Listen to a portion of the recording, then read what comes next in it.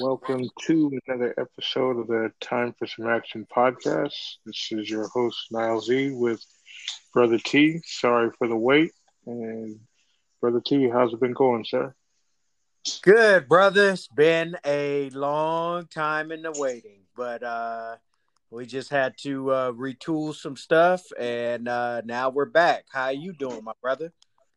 Good, good. Can't complain. I've been working on some tweaks for the show. Hopefully, there's some things that everybody will like to see, and we will appreciate your feedback on it later on. But yeah, just working on some new skits, new segments, things of that sort that we thought might make the show even better than it has been. As we always say, we want to try to keep making this thing better and better. So here we Sir. are. Yes, sir. Absolutely. For me, just pretty much, like I said, tweaking the show. There's a couple things that I wanted to do in terms of like having a little bit more structure to it. I know we said we want to come real and at you, but we also want to make this as professional as possible too. So that's why I wanted to kind of going forward. I hope you guys see some of the new things that we've got in store for you. But how's things been going with you, sir? Good, brother. Just out here in these trying times in these streets, trying to maintain just like everybody else. Um, and just living. Thank you to the God. The family is good, and hopefully we can continue to bring our opinions to the stage and keep you entertained in this day and time. But everything's good, brother. I can't complain. Glad to be back. That's the number one thing. Glad to be back on the air and touching down with my peoples out there. So um, we're back. That's all I could say.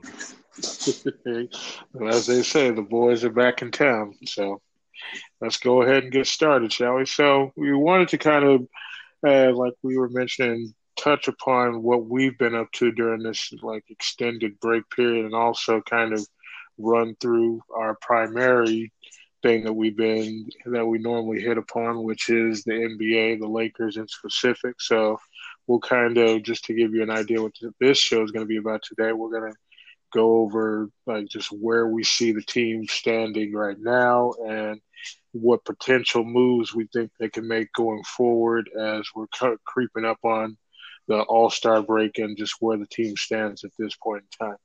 So, kind of like I said, what we've been up to, me at least, I have just been like really hunkered down with on the back end of the show, just trying to work out some things on getting us more of a presence on a social media standpoint and just getting us out there to more ears. I've looked at a couple other ways that we can have the show distributed and bringing like a video aspect to the show as well.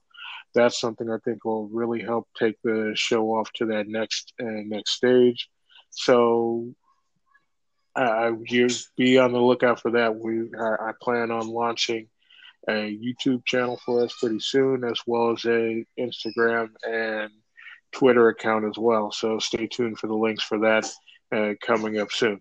And yeah, I think that'll definitely help us out. And like I said, get us to spread our message out that much more. And to kind of step in on that. We're gonna be learning how to fly this plane while we're flying it. So patient, we not extremely older brothers, but we haven't really never been the social media type dudes. We get on and post every once in a while, but you know to really be out there exposing ourselves on social media is kind of a new platform for us. So just be patient with us, and we're gonna try and make this the best show that we possibly can through our endeavors. We're gonna work hard, and we're gonna continue to try and improve to make you guys happy with this platform. But my co-host said it correctly. We're going to be pushing to make this as the best thing that we possibly can. We want you to enjoy it as much as we do, because of course we enjoy getting on here, just chopping it up, talking mess with each other and stuff like that. But we want you to enjoy what we're talking about, because you guys are what's important. We're just coming here giving our opinions, but opinions are just like buttholes. Everybody has one. But we want you to feel comfortable to come here and give your opinion. But thank you for the ones that have been fans so far, and we hopefully can make new fans and make everyone happy. Exactly. But I kind of want to, like I said, give just a brief what we've been up to show wise, at least during this downtime.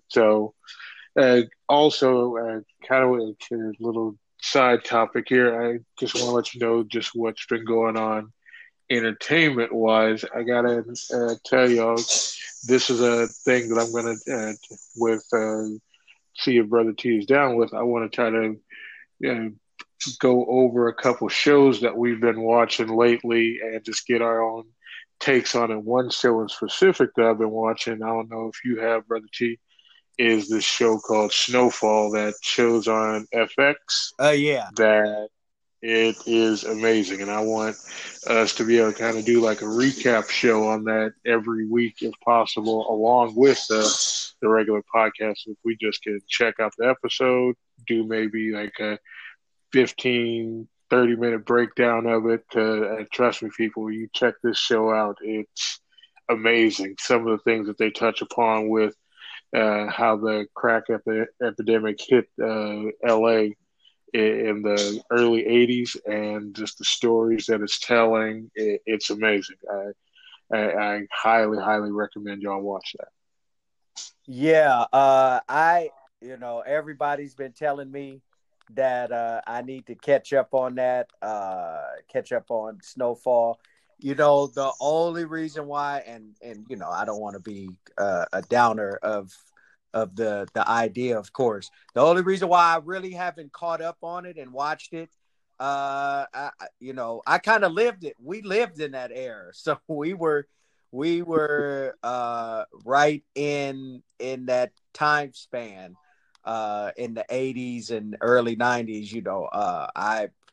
Me and my family primarily grew up in LA. My grandmother lived on 111th and Avalon, right there in Watts. We have family businesses all through LA, and my dad worked in LA. My mother worked in Compton. So we were right there kind of in that epidemic at the time. So it's been kind of like, I lived through it. So I really haven't had the urge to watch it like that, but everybody has been telling me that it's so good. So I may have to go ahead and bite the bullet and go ahead and check out a few episodes, because I definitely value my co-host's opinion. He is pretty much the other side of my coin. So, I'm gonna have to go ahead and check that out. Yeah, for sure. Like once you watch it, you will get hooked in. Believe me. If anything, you got to watch it just to check out Uncle Jerome, and I'll just leave it at that. I'm sure Jerome is probably like some of the uncles we got at our family. Plus the curl, and I'll leave it at that. All right, cool. I'm gonna have to check that out for sure. All right. So we're gonna jump into our first segment here, going over just where things stand with the Lakers. We'll be back in just a moment.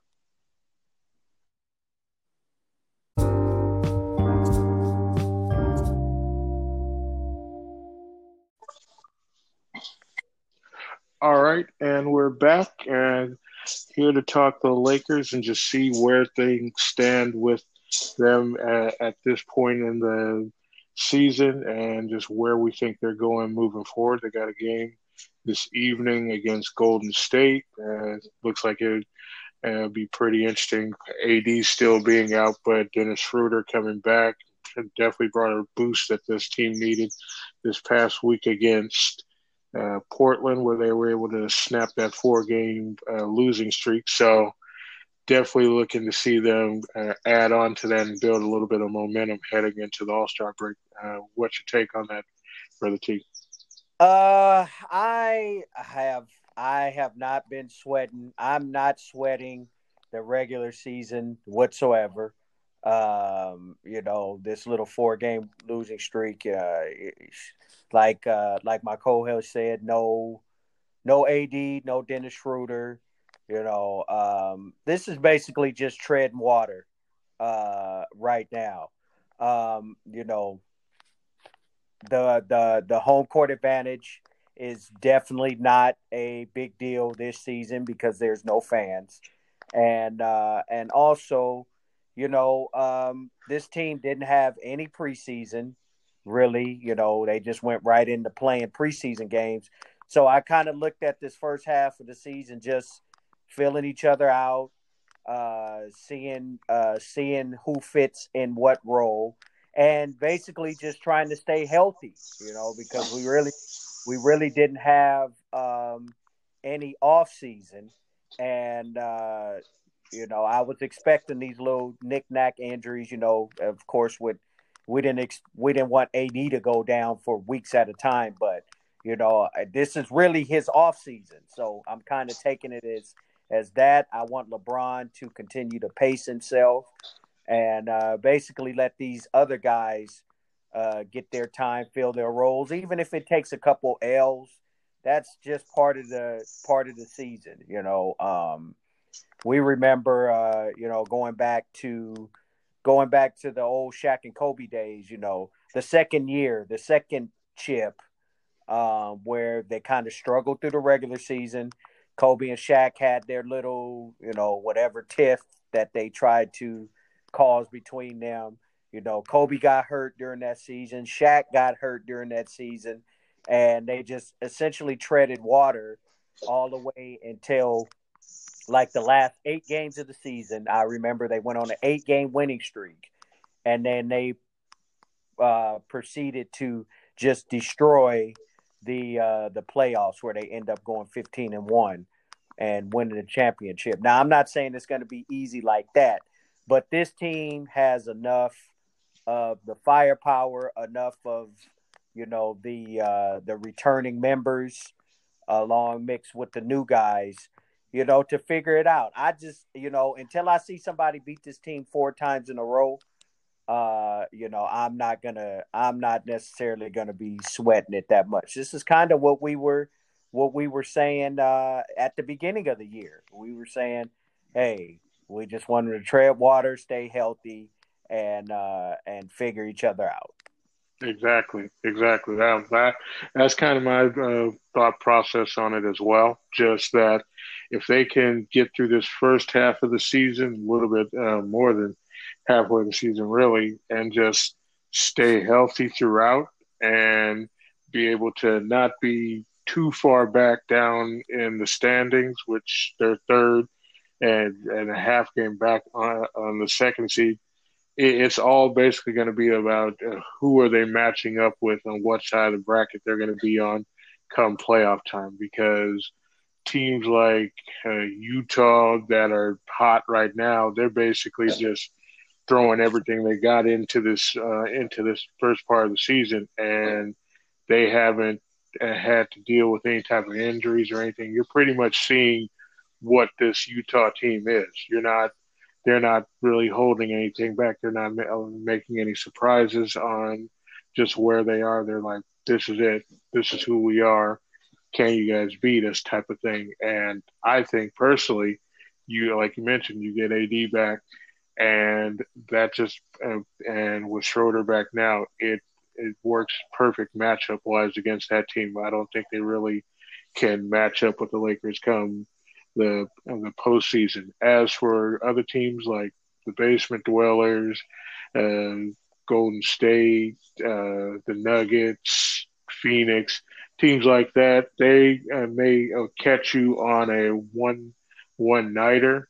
But as you mentioned, I don't see them in a best of seven. Can they beat you four times in that best of seven? Once things slow down, you're able to get some film on them and break it down and be able to adjust to what they're trying to do. Because at the end of the day, the Lakers can really go at you in a multitude of ways. All these other teams, they have one way of attacking you, and that's pretty much it. They don't have where they can come at you with different styles of attack where they can either go big or go fast. It's either this is just a big team or this is just a small team that tries to go up and down and shoot threes. The Lakers can attack you in many different ways. That's what makes them so unique, and it'll be definitely a thing to see come postseason time for sure. Yes, I absolutely 100% agree. Like I said, I haven't been sweating at all. Of course, the roof always starts to fall when the Lakers lose a couple games here and there, especially our fans in particular. Oh yeah, Our fans are are the freaking worst as far as panic mode. I've been watching all this stuff about Mark Gasol, being too slow, too can't play no defense, can't do. I swear most of our fans don't even understand the intricacies of basketball. We don't we don't need him to be the absolute rim protector that he was in his younger days. We just need him to stretch the defense, be a big body, and be in the way. That's all you need from him. You don't need 25 to 30 minutes a game from him. Uh, we just need him ready for all these guys ready for the postseason, and that's when the real money starts. So Laker fans, relax, and I always try and tell Laker fans, just remember where we were only 2.5, 3 years ago. yep, The lottery.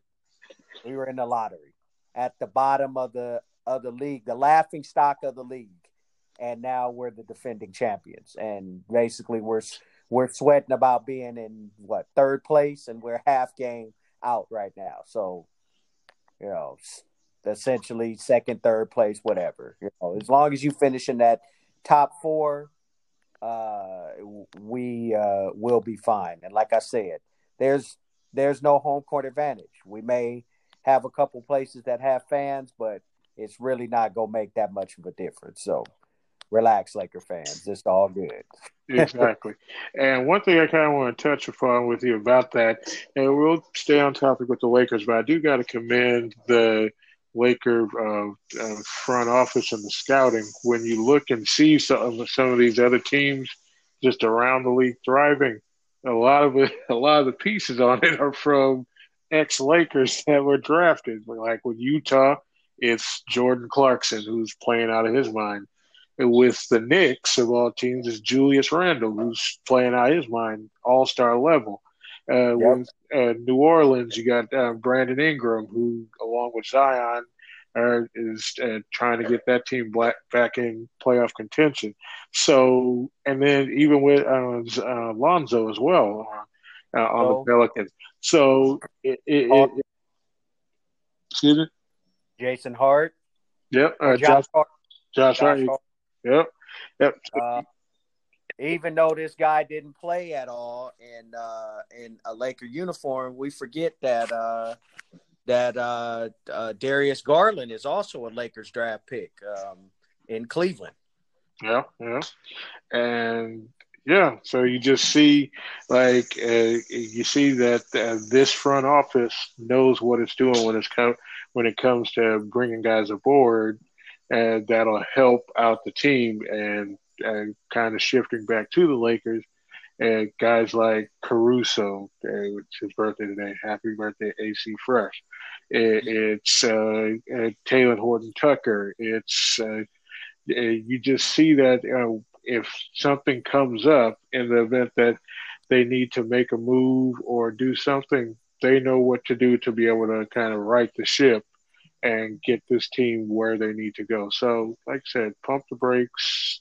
The front office, the coaching staff, they know what they're doing to and get this team where they need to be at the end of the day. So that's what I just want to say about that. Absolutely. But yeah, looking at some of the other teams in the league right now, I mean, we touched upon that Utah's in first, the basement dwellers in second right now, and over in the West. I want to those shift gears to in the East, specifically with Brooklyn, seeing what they've been doing. Now, granted, they did lose last night, but seeing how that big three has kind of already started to gel. Do you have any concern about what this team could potentially bring uh, as a threat to the Lakers come a potential finals matchup? Oh, of course, they're a formidable opponent with three guys that can essentially give you double doubles every night. One of them for sure can give you essentially a triple double every night. Of course, there's concern, but like I said again, 7-game series. How is this? What's going to happen when this game slows down? When they have to consistently stop um, either AD or LeBron on the other end. The Lakers are going to have to stop them, but I think we have more defenders that we can throw at them than guys they can throw at LeBron and at AD, because they don't have anybody that can stop AD for sure, and they don't have anybody that can stop LeBron. They don't stop anybody really defensively. Period. Cleveland let them up for about 140 some points a couple times earlier in the season. But they, of course, will be a formidable opponent. I can see that series for sure going 6 or 7. Because KD is who he is. Harden is really the key. It depends on if he's going to show up and be the James Harden during the regular season, or if he is the James Harden that ends up showing up in the playoffs. I think it could be different for him this year because the bulk of the load is not all on him. But like I said, when the game slows down, who's going to be that guy to take the last shot? Who's going to be the one to sacrifice? And playoff basketball is 100% different than regular season basketball. So we will see. I'm still curious to see how they're going to deal with Philadelphia. I don't think it's going to be a problem with Boston because Boston has struggled through the season, but they still have to go through Boston. The biggest thing for them is we'll see how Philadelphia decides to play, if they're going to beat a Philadelphia that, of course, showed up and beat the Lakers earlier in the year, but last night lost to Cleveland. So, Yeah. but like I said, I see them as formidable opponents. I don't see them getting ran over. Unless, Miami, see how they show up when they get healthy and everybody in line. They're going to have a formidable opponent in the East. Milwaukee is still there. They still have teams that they will have to go through in the East, but I still do think they're going to come out. But they're not just going to run through the East without a problem because, their depth is still in question. They have Joe Harris, they have Jeff Green, what my sister used to call the village idiot, DeAndre Jordan. They have pieces there, but their pieces, like I said, I would have to see them show up in big time situations where, on the other side with the Lakers, their pieces have already shown improved. So we'll see. Yep. We'll see. That's true. Looking at just who they have to go up against in the East, I honestly their biggest competition I think is going to be Philly. And with Philly, it's just one of those things. Do you get this same level of Joel Embiid come postseason time? If you do, with a combination of him, Ben Simmons, and as much as I hate to admit it, discount J. Cole with Tobias Harris and whatever Danny Green and Seth Curry can give you. Now, the interesting thing with Philly, though, is that I've heard some rumors lately that potentially Kyle Lowry could go there. If he goes there, though, I think that definitely puts Philly a notch above. Now, granted, it depends on what they have to give up to get him, but I think that will put Philly a notch above Brooklyn with a combination of Lowry, Simmons, and Embiid. It kind of puts things all in place. Lowry as your point guard, Simmons as your Swiss Army knife who can do everything type of guy and be your lockdown defender, and Embiid be that presence down low. That's a matchup I'd love to sit and watch 7 games of for sure. Yeah. I didn't see anything about that, of course, but that would be fantastic if they're able to swing and get, like you said, pending who they're giving up. But they'll probably have to give up somebody like Shake Milton or because he's a younger dude, kind of a ball handler. Mm-hmm. I know is probably trying to go in the whole rebuild mode. They snuck their chip in, so they're straight. They're going to go in a whole rebuild move and go young. So I could see something maybe like that. But if Kyle Lowry goes there, he brings that mental fortitude and toughness, that championship grit, and he's afraid to get up in Embiid's chest because that's what I think he needs. I think he needs a guy like a Kyle Lowry, like a Chris Paul, like going back to the old school Magic, though Isaiah Thomas, those guys, those guards, those point guards that are not afraid to get up in their big man's chest and tell him, look, you need to get your big ass down on the block, excuse my French, and dominate. And Mm-hmm. you know, even Kobe to an extent. Kobe used to do the same thing with Shaq, and if Shaq didn't um, dominate like he should, Kobe would be quick to wave Shaq off in the triangle. He would, hey, swing the ball away from him. He ain't rebounding or he ain't protecting the rim. Swing the ball away from him.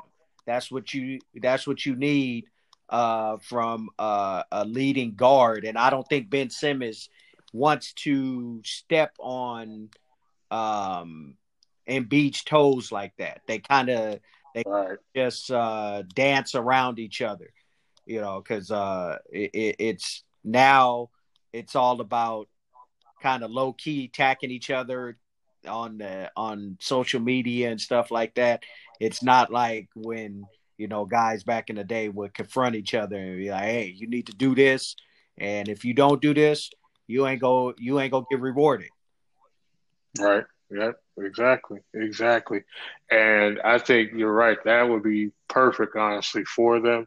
Would be somebody to just kind of get on them and be like, "Hey, it's winning time. You need to do your job, or else you ain't gonna be rolling with us when the chips are on the line during crunch time." So he definitely would be, and like you said, depending on what they give up, something that they could really use to take that next step, if you will, because they're like right there. They have the shooting, even though we got to admit Danny Green didn't produce quite what we thought he was going to do last year. But with him and with Seth Curry, theoretically, you got the shooting that you want around those two. You just need somebody to kind of bring it all together. And I think a guy like Kyle Lowry can do that for sure at this stage of his career. He isn't looking to do anything but really trying to win a championship again after he got that one in Toronto. And as you point out, Toronto really isn't that stage where they're trying to win again. They're trying to tear everything down, rebuild around Siakam, and let's see just where they go with that. I don't really see that he's a guy that you can really build around, but I mean, let that be where it may. Yeah. But yeah, but for Philly out east, that's definitely something I can see them doing for sure.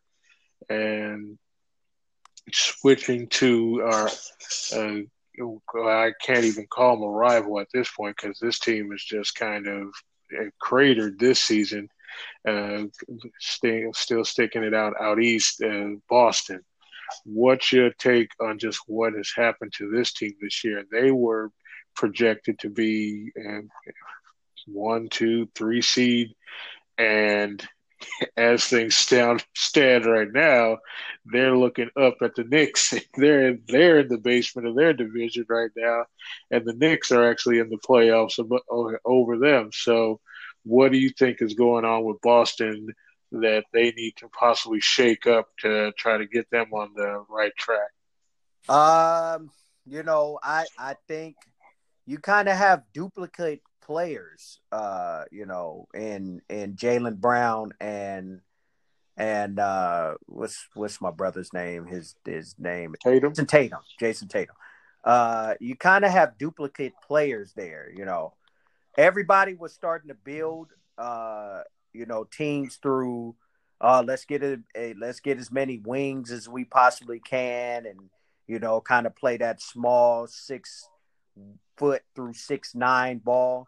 But what ends up happening a lot of times is you have, like I said, duplicate players, and I think Jason Tatum and Jaylen Brown are the same player, and then they're both guys that need the ball, and then you have a Kemba Walker who definitely needs the rock in order to be effective, especially being a 6 foot guard. He really, what else does he bring other than scoring? He's not a defender. He's not that knockdown shooter. He's really a volume guy. So I think these are some of the problems that they have. They have all the pieces you would think on paper, and the three talents that I said. Then you got Marcus Smart over there. You got a good bench with I forgot what the brother with the African name is, but he's a solid bench guy. Semi Ujale. Yeah, Ujame. He's a solid bench guy, and I don't understand. Maybe the Brad Stevens magic is weared off.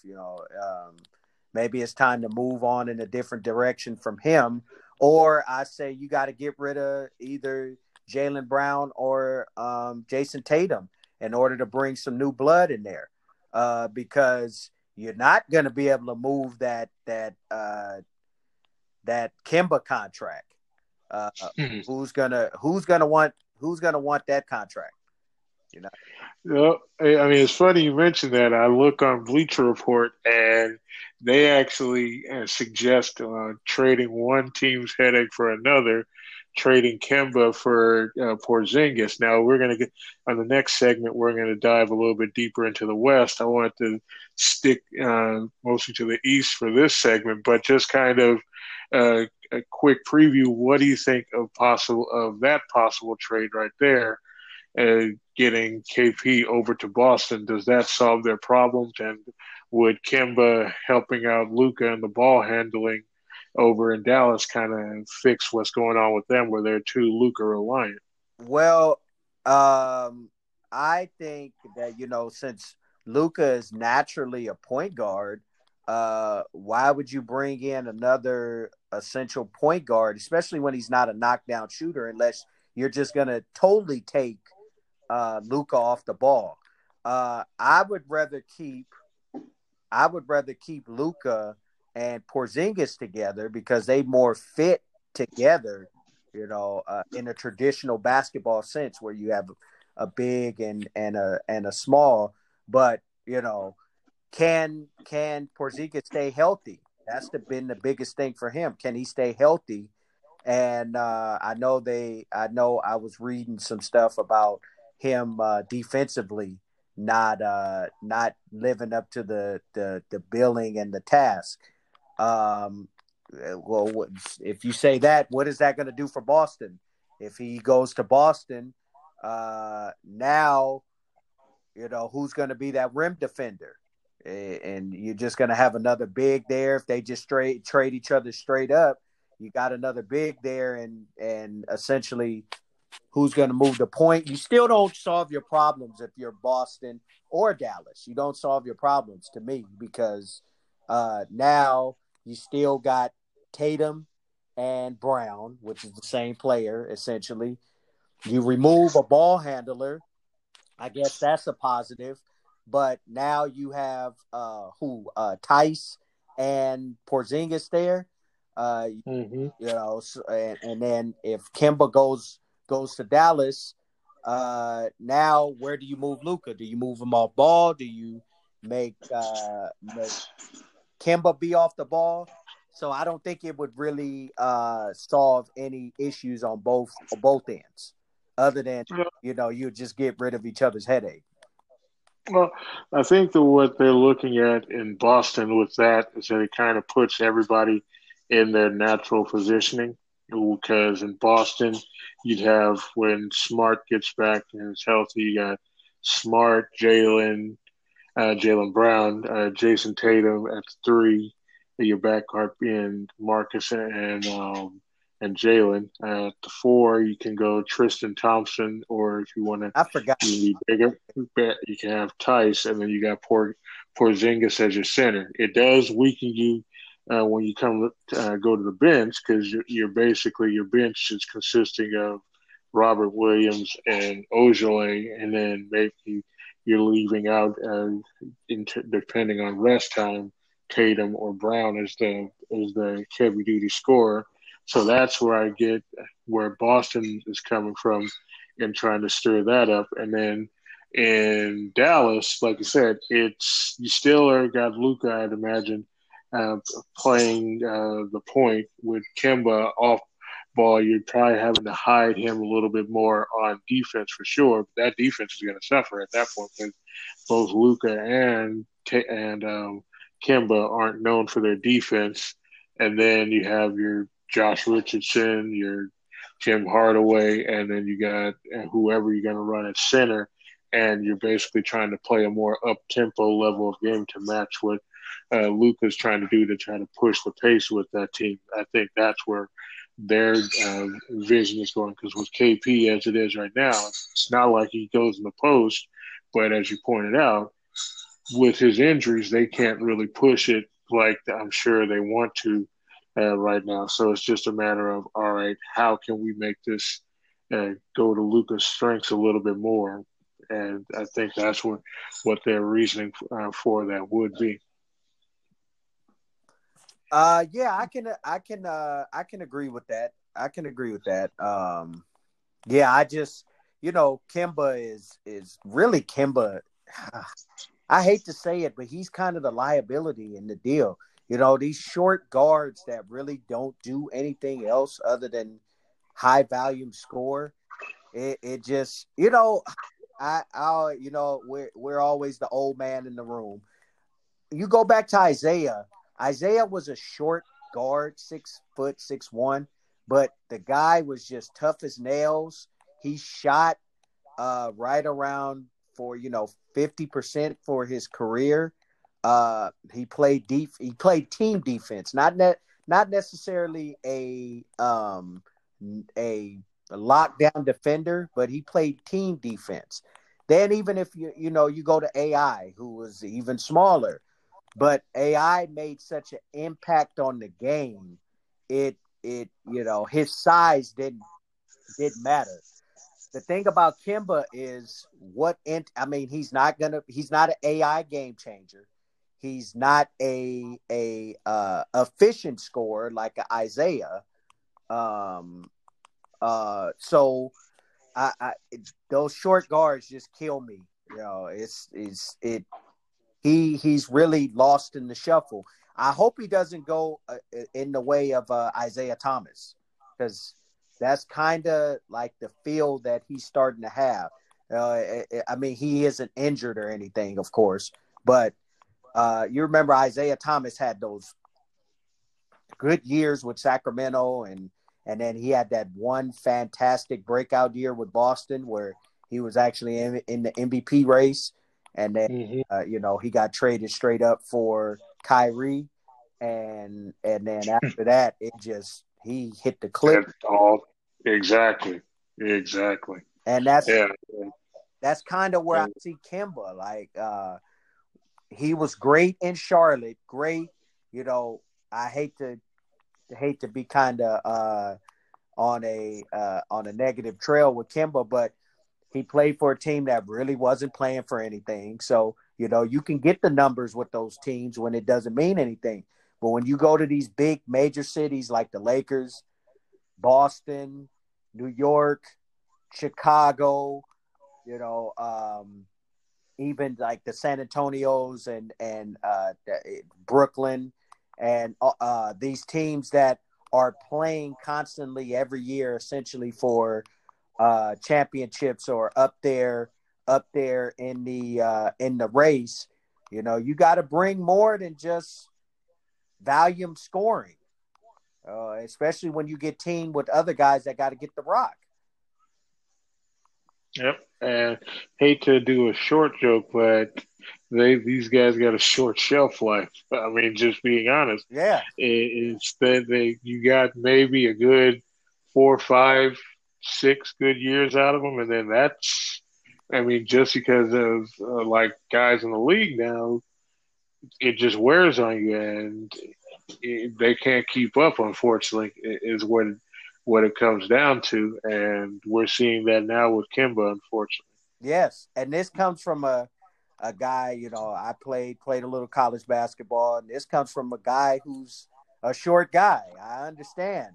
That's why I'm not nowhere near close when I was playing to the league or anything. I played with quite a few guys that played in the league, but I always tried to be an asset other than scoring out there. If it was pressing full court or trying to push the ball or, trying to get the ball to my scores in the right spot. And I tried to be more of an asset being, where being at a disadvantage, being 5'9", 5'10", I tried to be an asset.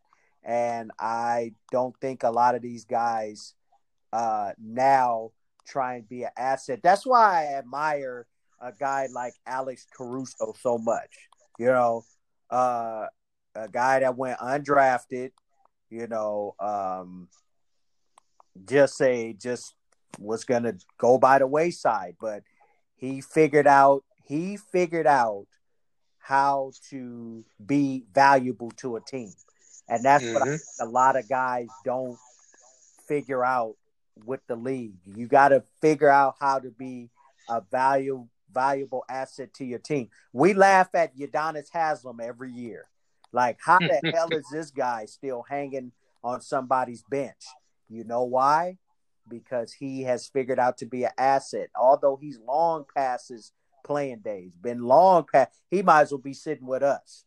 But he mentors young guys. He teaches young guys how to play the game, how to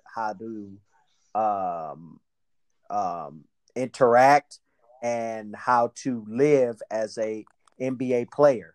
So he's made himself an asset. And I don't think when these guys that are talented, like a Kemba Walker,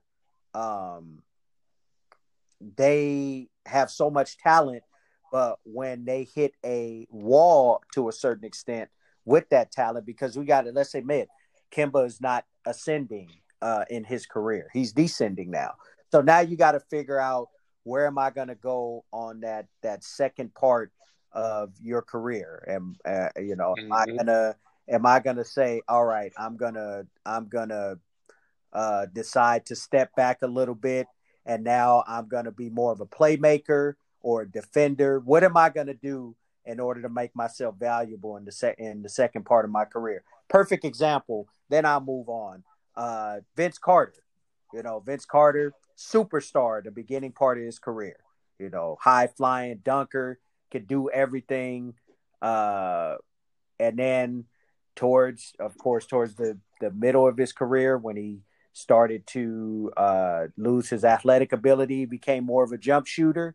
And then later on to his career, he became a mentor and mentoring young guys and showing them how to play the game. That is the evolution of a thinker in the game. And let's hope Kemba can figure out a way to be an asset to a team instead of a liability. For sure. For sure.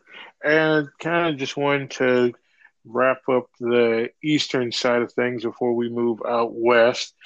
Just what's your take on these two teams in particular? Just going through the playoffs only. We're not going to do the whole conference, but Miami and the Knicks, because you know how those old rivalries there. But just in specific, where these two teams are just at this point in the season. I, for one, will say I'm kind of shocked that the Knicks are 500, and it just is a testament to what Julius has done this year, and what it shows stability wise, coaching with getting Tom Thibodeau in there. Granted, he plays those guys crazy minutes, but they brought in their no nonsense type of attitude and saying, hey, y'all are gonna learn to play basketball like you just said the right way, or you're gonna be out of here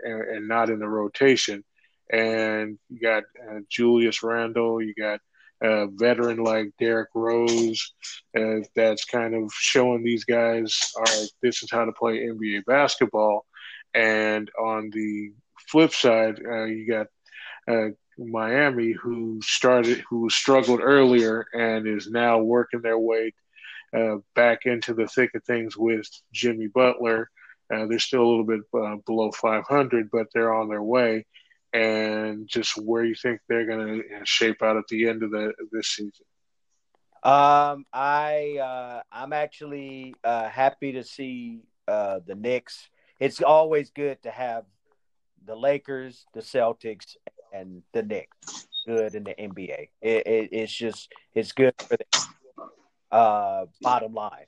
I am happy for Julius. I never wanted to lose Julius. We was trying to figure out a way to keep Julius when he was a free agent. I really wish he had stayed, but I'm not surprised because Julius is a beast. He works hard. You can tell how he worked on his body from when he was a rookie in the league to what he's doing now. And I'm not surprised. They have a lot of young talent on that team. They just needed some, kind of like with the Lakers. The Lakers took the different route, because they went more the veteran way, getting superstars here because that's just what we do. Getting LeBron and AD, using the young guys to do that. The Knicks took the opposite way. They had to figure out that, look, the New York lore is not there anymore. So they've had to go the good old ground up way through drafting and strategic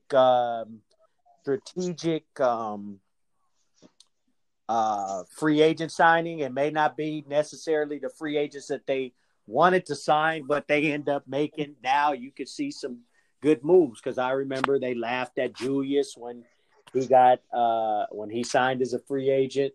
But you see it's paying dividends now. So I'm happy to see that the Knicks are in the mix. Hopefully they can sustain this run. And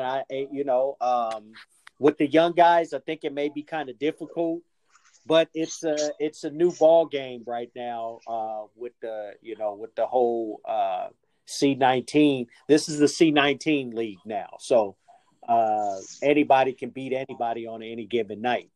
And as long as they continue to play hard, and which I know Tibbs is going to make them do, they're going to be a threat in the East, at least a formidable opponent. Moving on to Miami, I'm not surprised by Miami. They're having the same thing that the Lakers having, kind of the hangover of playing so late into the season, but they've had more injuries than the Lakers, and the Lakers, do have better star players, so they've been able to and supporting players, so they've been able to kind of weather the storm. It's just been ugly, really, these last couple weeks with AD going down, but Miami, the same thing. I'm not worried with a Pat Riley ran, Eric Spoelstra ran system.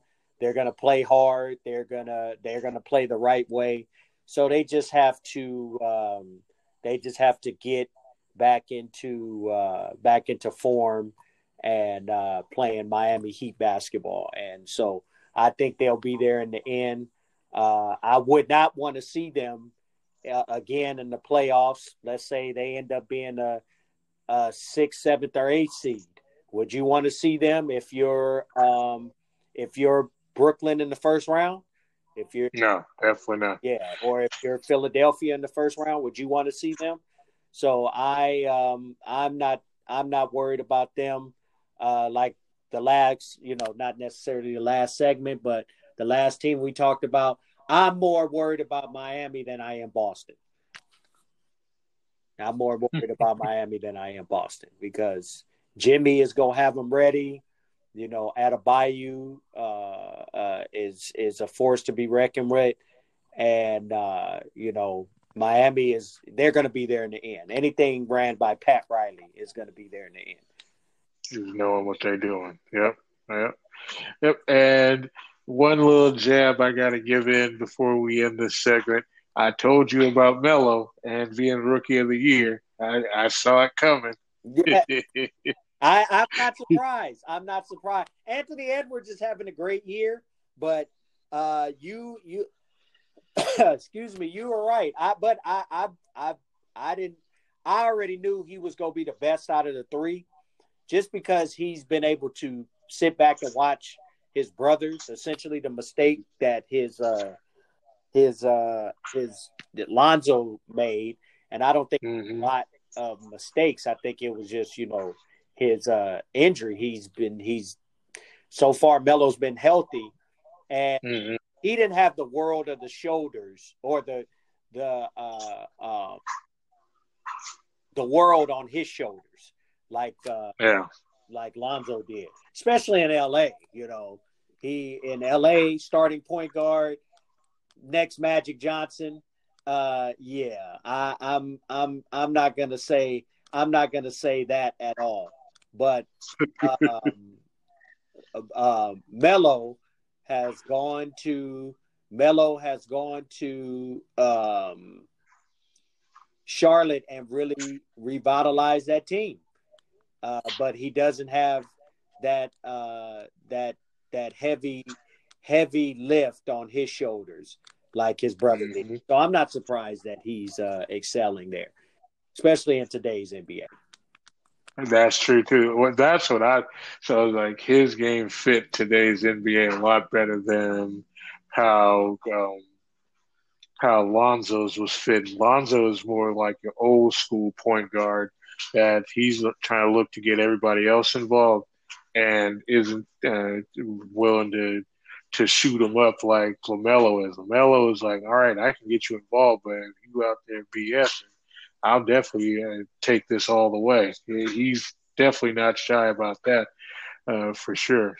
But yeah, I just wanted to throw that out there real quick. I'll eat that, homie. I'll eat that. And with that, we'll be back to discuss the Western Conference in just a bit.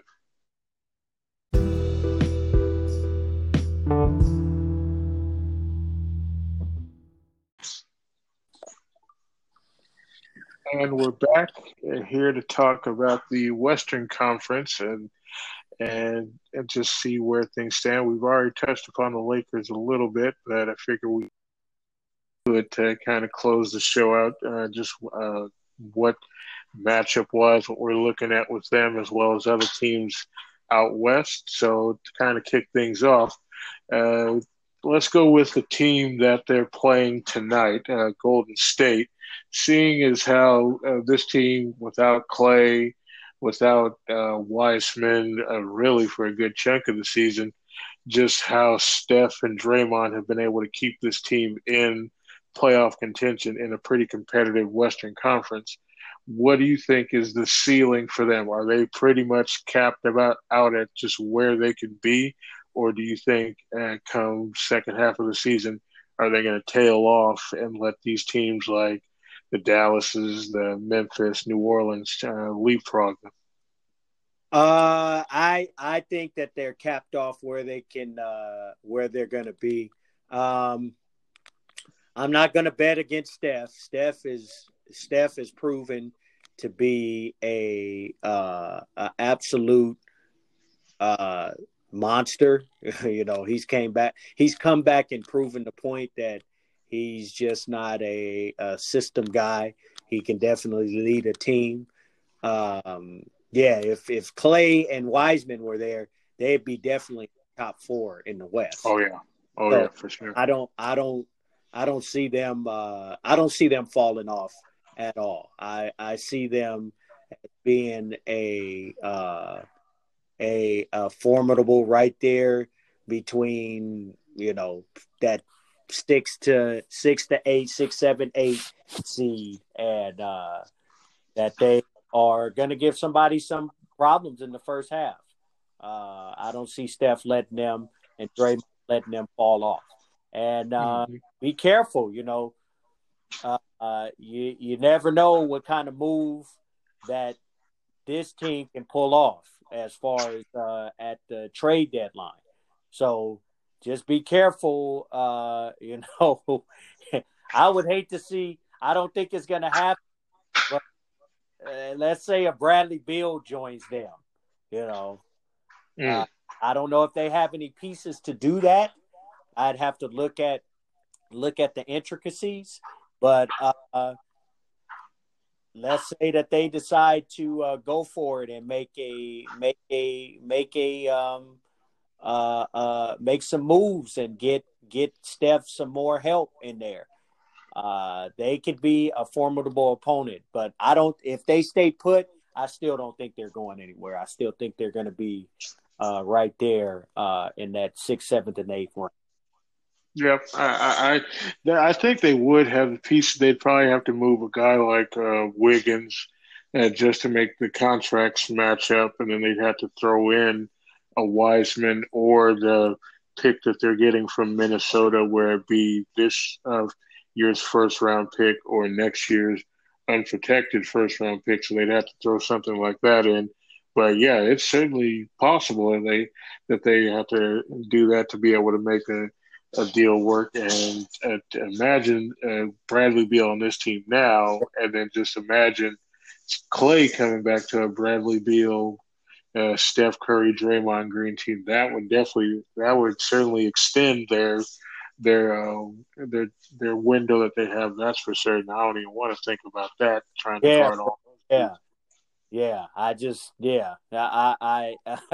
But I wouldn't be surprised with that front office there that they Yeah, excuse me, wouldn't be working on something to make a situation like that happen, yeah, and basically go for it.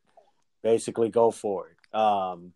We could just hope that they're trying to preserve and say, "Hey, let's just wait for Clay." But then, who's to say? They said, "Oh man, we're sitting at 19 and 15 right now with no Clay, no Wiseman.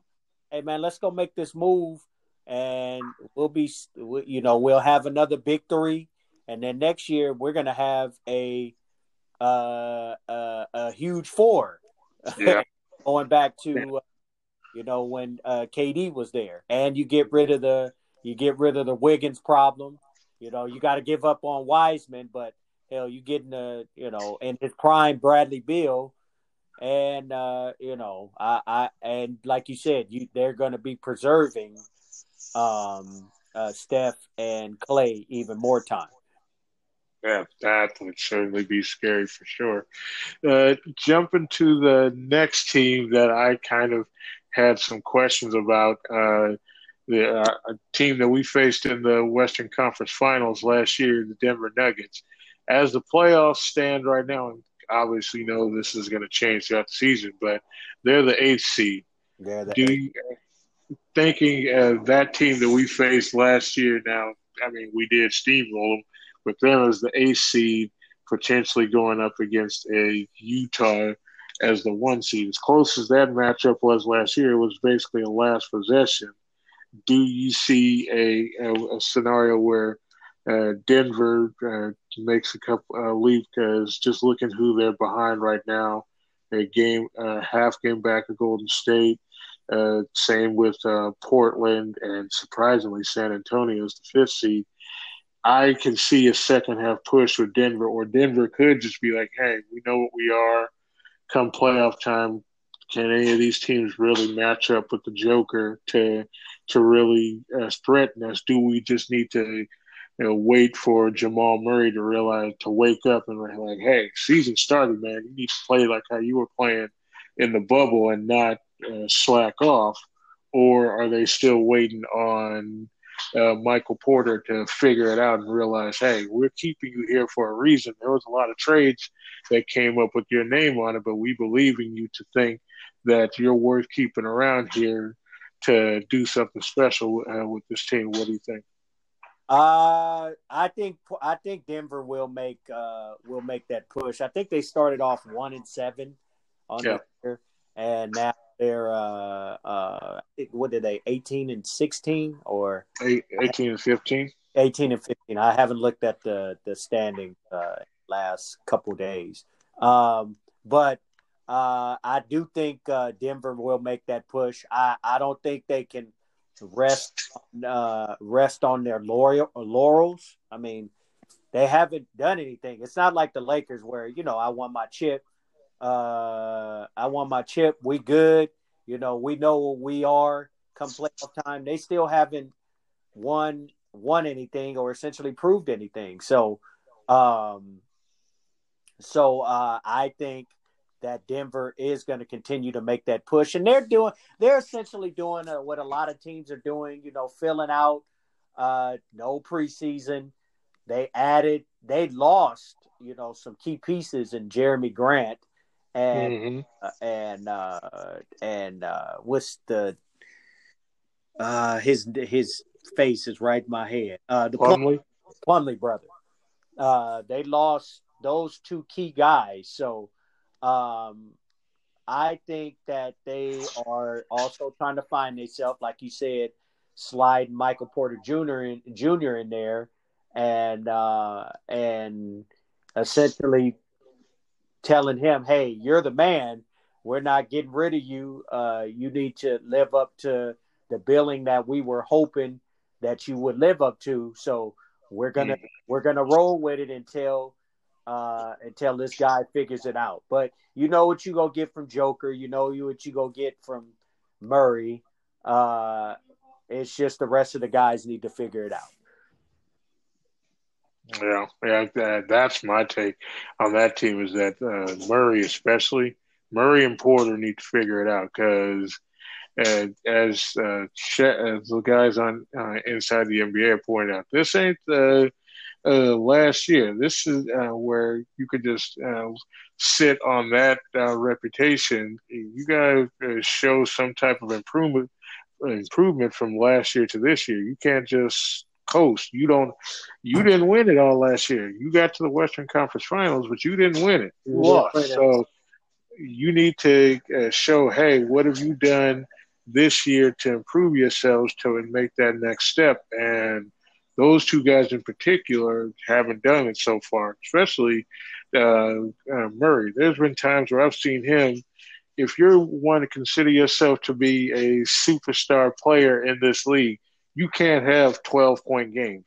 And especially he isn't exactly a small guard, but he isn't like he.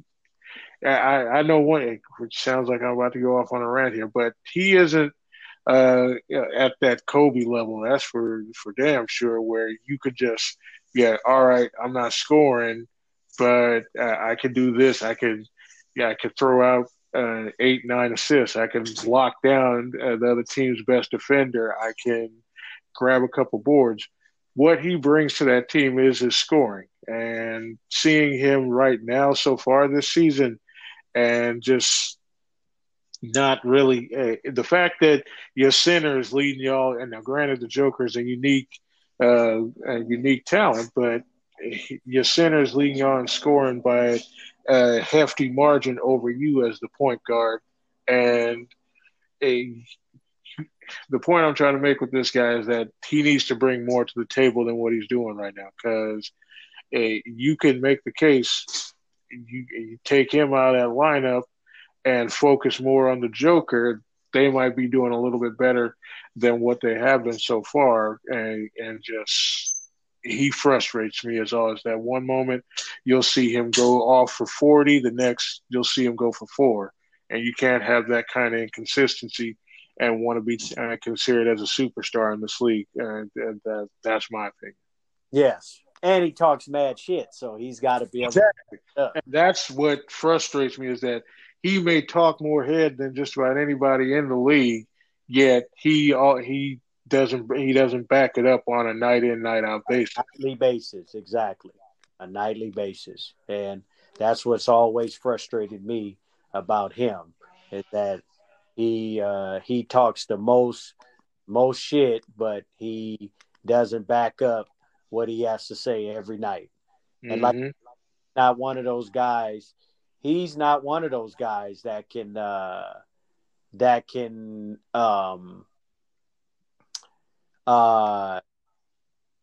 just lock down or get everybody else involved. He has to bring the scoring every night. He has to bring the scoring every night because that's what his job is. Every night, and not just show up when he's ready to show up. I'm sorry. Oh, bless you. But yeah, I mean, prime situation. You take a guy. So let's take the next team I was going to talk about, Portland, and compare. Now, I'm not going to compare him to Dame Lillard because he's no Dame Lillard. But let's just compare. If you switched roles and put C.J. McCollum on that team and took Murray off. Most people around the league, for some strange reason, will think that Murray is a better player, but CJ McCollum is by far a better player than Jamal Murray to me, and he would catapult that team to a team that I'd actually be scared to play against. McCollum Joker combination in the playoffs, and when I see Murray and the Joker, it's like, all right, the Joker may be able to get his, but Murray isn't consistent enough. McCollum will go out there and every night out. He isn't going to BS. He'll get you your 20s, 25s and explode for 30s, 35 on a night in, night out basis, whereas Murray doesn't bring that to the table, and that's just what's frustrating about that guy. And McCollum does it and doesn't have to talk the mess that Murray does. He's just a silent assassin when he's out there. Exactly. Yep. I agree wholeheartedly. Is maybe he just needs to not be so quick to talk mess and just be consistent on his game. And shifting to Portland, like I was just mentioned, I just saw a potential trade pop up with that team. Let me see if I can find it again, where it was kind of interesting. They were thinking of packaging up a bunch of just like their also ran pieces like the Simons, who hasn't really panned out like they thought, the Zach Collins draft picks and just scraps, and to try and trade for Vucevic out in Orlando. Now, I don't know about you, but a team of Lillard, McCollum, as much as we talked about it, and we probably talked about his pops, but his son is pretty decent. Gary Trent Jr., Melo, and Vucevic. That would be a pretty nice lineup out west if that trade were to go down. Yeah, that would. I don't understand why Orlando would want to do that unless they're just uh tearing it down. I don't know what they. Tearing down, yeah, tearing it down to like reset, dump payroll, just like and bottom out basically. Yeah, that would be a scary lineup. That would be because I think that's who the Lakers play in the first round right now, right? If the playoffs started today. I think so. Let's see.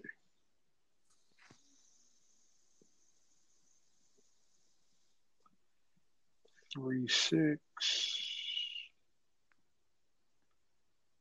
Yep, yep. That's who they play. Yeah, I was pretty sure about that. So yeah, that would be a scary possibility. We see if they can pull it off, but Portland is just a scary possibility in itself. Constantly, just because of the firepower that they have. They have that firepower with McCullough and Dame Lillard, and then Melo, Gary Trent Jr. And then I think if Rodney Hood is still there, Yeah. and if they can He, add if they can add another big guy like that, which is quote unquote been the Lakers' Achilles heel, then yeah, it could be a it could be a scary situation for any team in the West, but particularly our team having to see them in the first round. Um, we'll have to see. Portland is just dangerous as it is. They one of those teams that have been on the brink for a long time. So uh, hmm it would of course I wouldn't want it to be against my Lakers, but of course they could be that team that finally breaks out and makes it to the finals, because they have the guys to do it. It's just the fact that staying healthy, and is it go break the right time? Right, right. For them, it's all about matchup wise. If they could get through a playoff matchups without having to see the Lakers, then just about every other team on that they come across, they match up pretty well against. It's when they have to deal with size. If they could steer clear of the Lakers and Denver, really, I mean, I think they could take Utah because McCollum's hurt right now, but Dame will be able to take Donovan Mitchell and Conley. I don't really sweat that. And then Gobert, for whatever reason, come playoff time, that guy, he seems like he's a non-factor. Come the regular season, he's blocking and causing all types of havoc on defense, but come playoff time, dude is like a ghost. And on the offensive side of things, he's less than nothing. Michael Thompson has often talked about the guy literally at 7 foot whatever has no post game whatsoever. It's all lobs and putbacks with that guy. So yeah, Yeah. Yeah, absolutely. So I the West is going to be definitely interesting. It's the West is interesting every year, but it never ceases to amaze me how just every year it's this cluster of who's going to end up coming out, and it's fun to see every year. And yeah, yeah, I'm just happy we're back in the mix, and we're at the top of the mix, really. Until somebody takes us down. yep. And kind of want to close out on the Lakers with them right now. What do you see, especially with just recently waiving Quinn Cook and adding Damian Jones to the mix? I don't know if he's going to necessarily stick, but what do you see them moves wise as making to kind of round out the rest of the year? Do you think they go after, say, uh, as Auntie Sharon called Howdy Doody, if he gets released by Detroit, do they make a play at another big? Do they possibly go another ball handler? Because you saw what happened after Schroeder went down. It was basically all on LeBron once again, kind of that first year he got here. So it's do you want to go back and do you want to kind of get an insurance policy there? So what move do you think they should make to kind of shore things up going forward, or do they just need to just like, all right, we know AD is coming back, and like we said, don't panic, wait for him to come back, wait for everybody to get healthy, and just keep things as is. Um, yeah, I think I would lean more towards let's stay as is, because before AD got hurt, everything was rolling right into position, no problem. I think adding another big may help, just to have another big body, just in case we run into this problem like with AD again. Uh, but I don't think there has to be any drastic moves like, oh, we got to go out and go get, excuse me, we got to go out and go get this guy, or we got to make this drastic move. I think just little plug-ins here and there. If maybe like how Markeith came on the market last year. It wasn't a big splash, but you see what he did for us during the playoffs. I don't think anything needs to be done big. Like I said, just wait it out, see what we got, and then also, what comes available on the buyout market. I don't know if Blake Griffin necessarily fits here. Where are you going to put him? You already got Trez.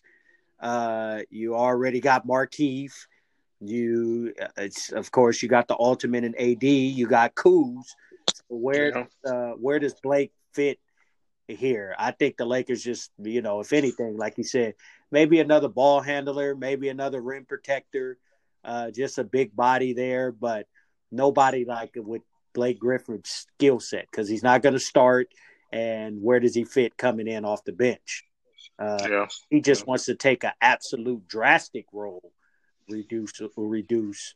Then I don't see them going that way. But another ball handler maybe out there in the free agent market, the opt out or buyout market, big man or some sort of that. That's what I think they would go after. But like I said, a Keith, like last year, perfect move.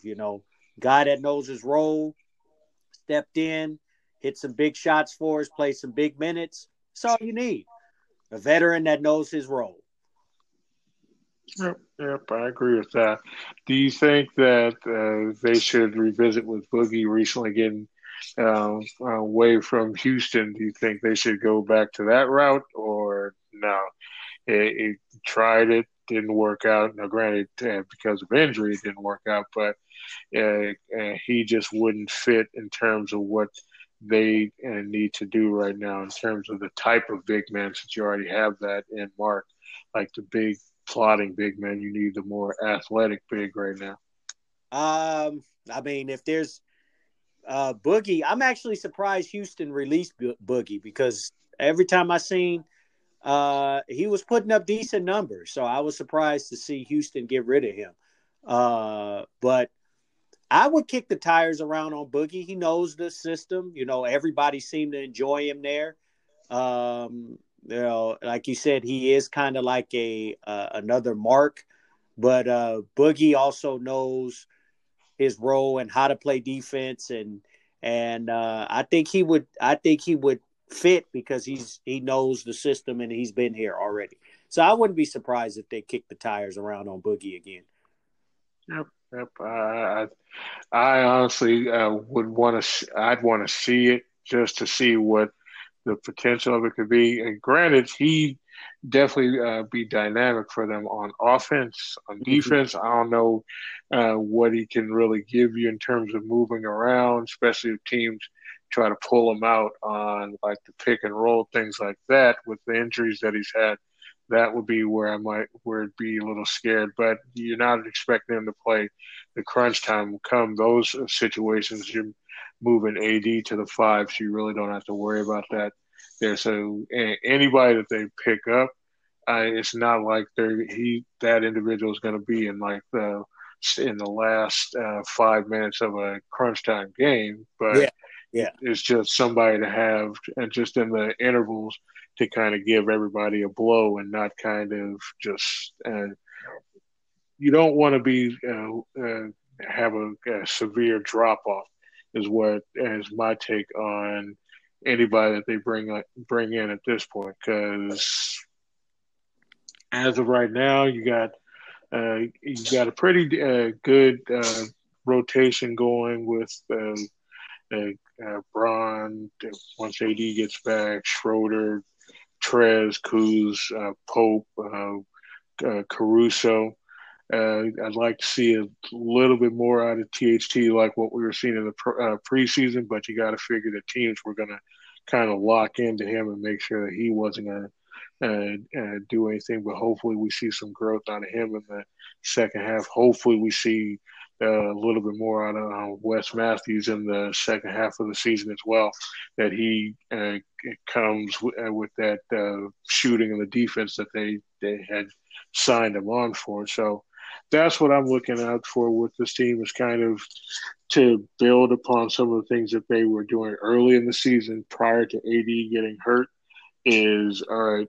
Well, let's see what this all these back-to-backs they're gonna have to deal with. The league screwed them schedule-wise, I think, in the second half of the season, after they already screwed them by making them have to even play in this All-Star time. So LeBron really isn't getting any type of rest. I don't like that at all. So hopefully they can kind of throttle down a little bit, get him some rest when AD gets back, and can kind of that last portion of the season really turn it on and show this league who's still the champs. exactly. Absolutely agree with all those sentiments.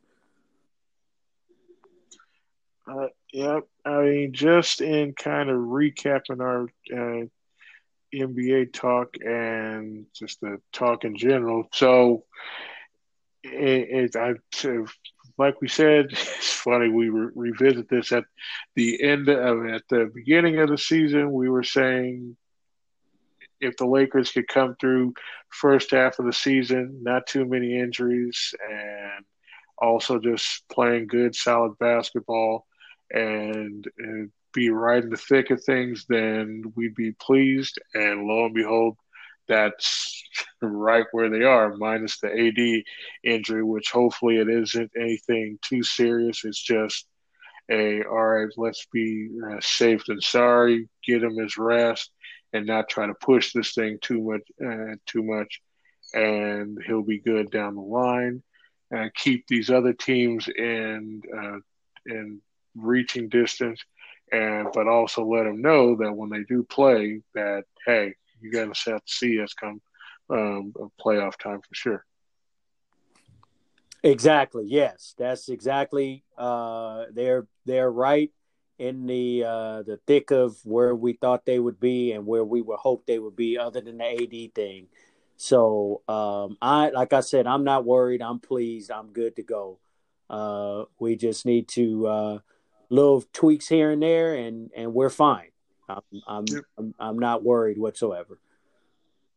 Okay, and we are going to be got one more segment closing out, and we'll be back just in a minute.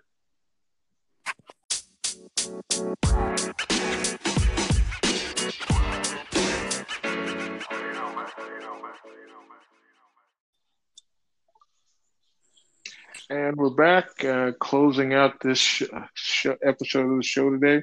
Just wanted to thank everybody for kind of hanging in with us. I know it's been a little bit before since we had posted the show. I do apologize for that, but we are going to make sure that we have a steady stream of content moving forward, you're probably going to start to get sick of us, all the stuff that's going to be posting coming up.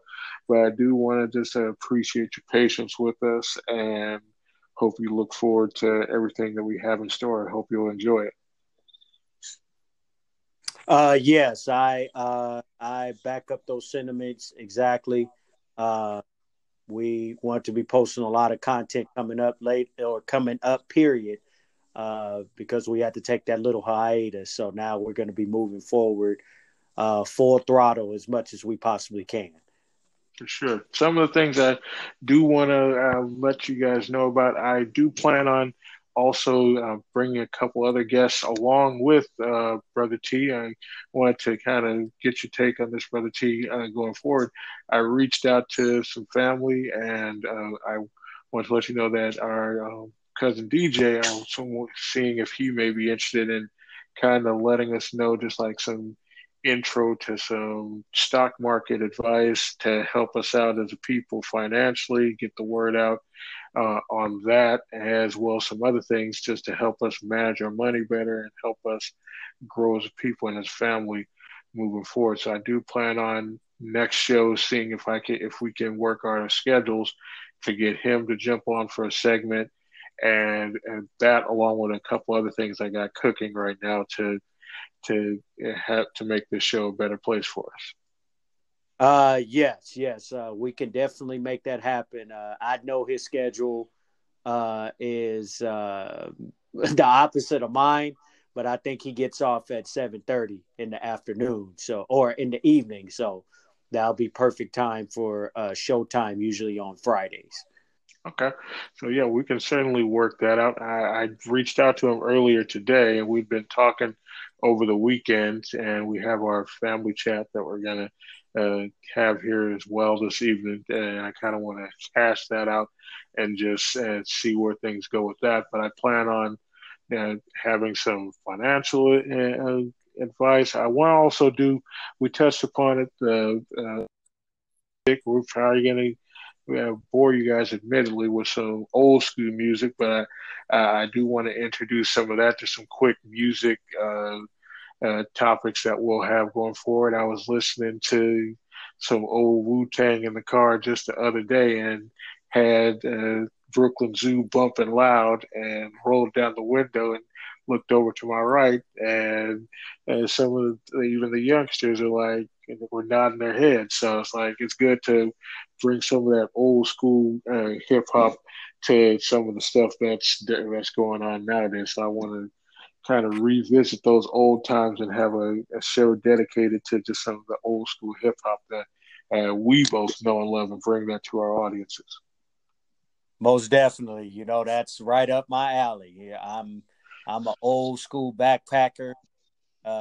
Been listening to hip hop ever since I can remember, and we can educate some of the youngsters out there. They can educate us on some of the good music that's out there. Also, we don't want to tear down bridges. We want to build bridges. So, hopefully, bringing my nephew on here also, he'll give us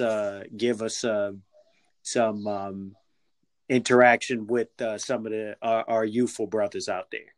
For sure. Brothers and sisters, I'm sorry. Yeah, for sure. And yeah, just like I mentioned, we have just that and a whole bunch more. I do want to bring back the movie cast that we're doing, especially with the Coming to America movie coming up. I want to be able to watch that and do a show and review of that with you as well, sir. Once we both get a chance to see it, it's looking funnier and funnier every time I see some of the clips of it. So hopefully it lives up to what I think it'll be. Just looking at the old one and digging up some of the history on it, it's fascinating to see just how different that movie could have been had it been done a little bit different. And just seeing some of the initial casting choices that were in it. Did you know that Sidney Poitier was initially uh, penciled in for the role of King Joffrey Joffre, and he just couldn't do it because of scheduling, so it had to go to James Earl Jones. Little things like that. Mm-hmm. So definitely looking forward to that for sure. But closing out, you got anything else to say to the people, Brother T? No, sir. Just happy to be back and back on the platform and let's get rolling. Let's get it popping again. Will do. And for Brother T, this is now Z saying peace out, and we hope to bring this show to you better and better as always. Yes, sir. Absolutely. Better and better. Peace. Peace out, family.